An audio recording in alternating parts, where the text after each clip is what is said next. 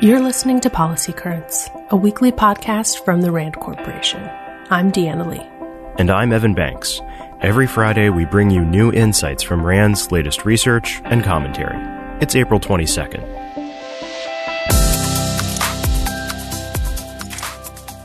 In today's episode, we'll run down some of the latest insights from RAND researchers on the war in Ukraine. You can read more about everything we discussed today at www.rand.org/Russia-Ukraine. Russia began its renewed assault on eastern Ukraine this week. Leading up to this shift in focus on the Donbas region, there were reports of Moscow recruiting and deploying mercenaries to reinforce its boots on the ground. Writing before the war, RAND researchers discussed why the Kremlin's tendency to rely on these private contractors highlights critical Russian weaknesses. Russia's use of mercenaries stems from a known capability gap. In fact, past RAND research shows that Moscow is limited in its ability to project and sustain ground power beyond its borders, a shortcoming that has been on dramatic display in recent weeks. What's more, Russian mercenaries have repeatedly shown that they will pursue self-interest and commercial interests over state interests, and that they will abandon partner forces and perhaps each other when tactical risks fail to outweigh financial rewards. In other words, their involvement is primarily a money-making venture. There is also evidence suggesting that some Russian mercenaries are hired off the street with no military training and no psychological preparation for combat. These factors reflect weaknesses in Russia's national will to fight. Although Russia's apparent reliance on mercenaries may reveal vulnerabilities that can be exploited, it's also important to acknowledge that mercenaries may still present a serious threat. These forces are known for brutal tactics, including beheadings, and even strapping grenades to teddy bears so that children will find them. As RAND's Molly Dunnigan noted in a recent interview, even though mercenaries may not fight effectively with the Russian military, they may be quite effective at instilling terror in the Ukrainian population. Since the start of the war, many cybersecurity experts have anticipated that Russian cyber operations against the West could increase as more and more severe economic sanctions piled up on Moscow. Such attacks could target major Western financial institutions or U.S. energy companies, disrupting the normal operations of oil and natural gas pipelines, refineries, and storage facilities, and potentially raising gasoline prices and worsening inflation, both of which are already at historically high levels. As these threats loom, the U.S. government has a critical decision to make. How will it respond to Russia's first wave of major cyber attacks? Dmitry Alperovich of the Silverado Policy Accelerator and RAND researcher Samuel Cherub offer some insights. The most effective response, they say, would meet two potentially conflicting objectives: deterring further attacks, but not pushing the U.S. and Russia into a conflict that leads to a hot war between the world's two largest nuclear powers. A measured cyber strike against Moscow, accompanied by a clear public and private message that the U.S. is willing to take even more dramatic actions if Russia does not back down, could be a strategy that threads this needle. Unlike sanctions or kinetic attacks, a carefully executed cyber attack on specific targets is relatively easy to implement and, more importantly, easy to end without causing lasting damage. While this approach is not guaranteed to stop a second Russian cyber attack, which would warrant a broader and more devastating course of action, it would create an opportunity to avoid escalation and end a potential U.S.-Russia cyber fight after a single round. The invasion of Ukraine and resulting sanctions will likely devastate Russia's economy. Before the war, Moscow repeatedly failed at economic reforms.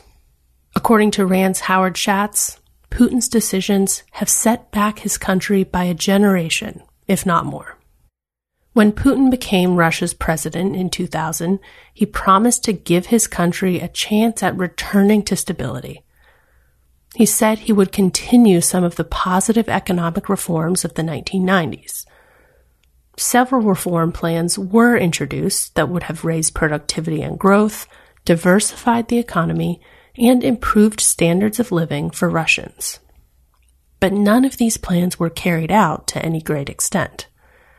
Instead, the economy was laced with official corruption and dominated by inefficient state-controlled enterprises run by close associates of Putin, all to the detriment of the Russian people. Russia did not have to choose this path, Schatz says. With its natural resources, advanced science and technology capabilities, and large market, economic reforms over the last 2 decades could have spurred growth and vastly lowered the perceived challenge of European expansion. And if Moscow had taken a more productive economic course, it might be facing a different future. Since Russia first launched its attack on Ukraine, the West has ramped up pressure on the rest of the world to condemn Moscow and join sanctions against Putin's regime. But in the vast Indo-Pacific region, this appeal has largely fallen flat.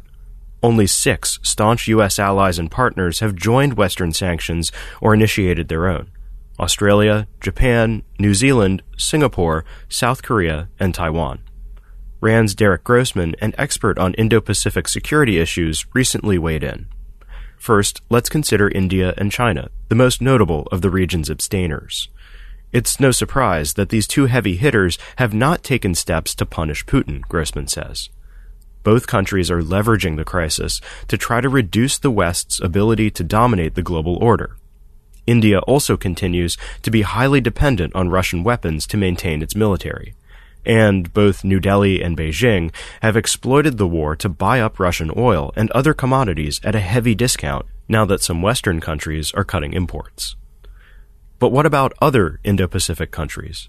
According to Grossman, one reason so many of these governments are laying low is that the benefits of siding with the West simply do not outweigh the tangible national security benefits of healthy ties with Russia.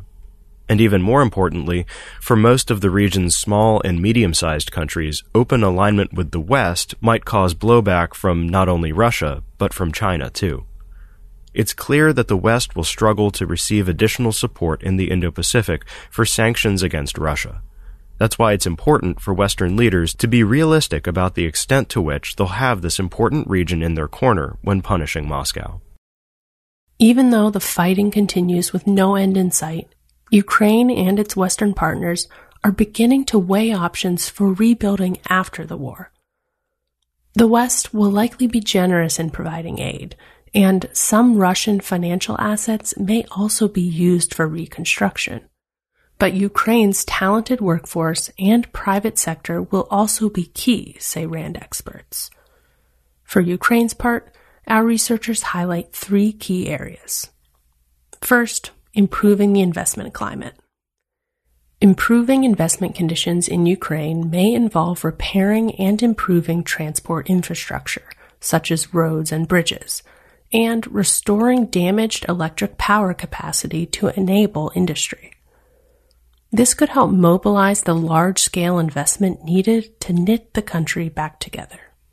Second, economic and rule of law reforms will be very important.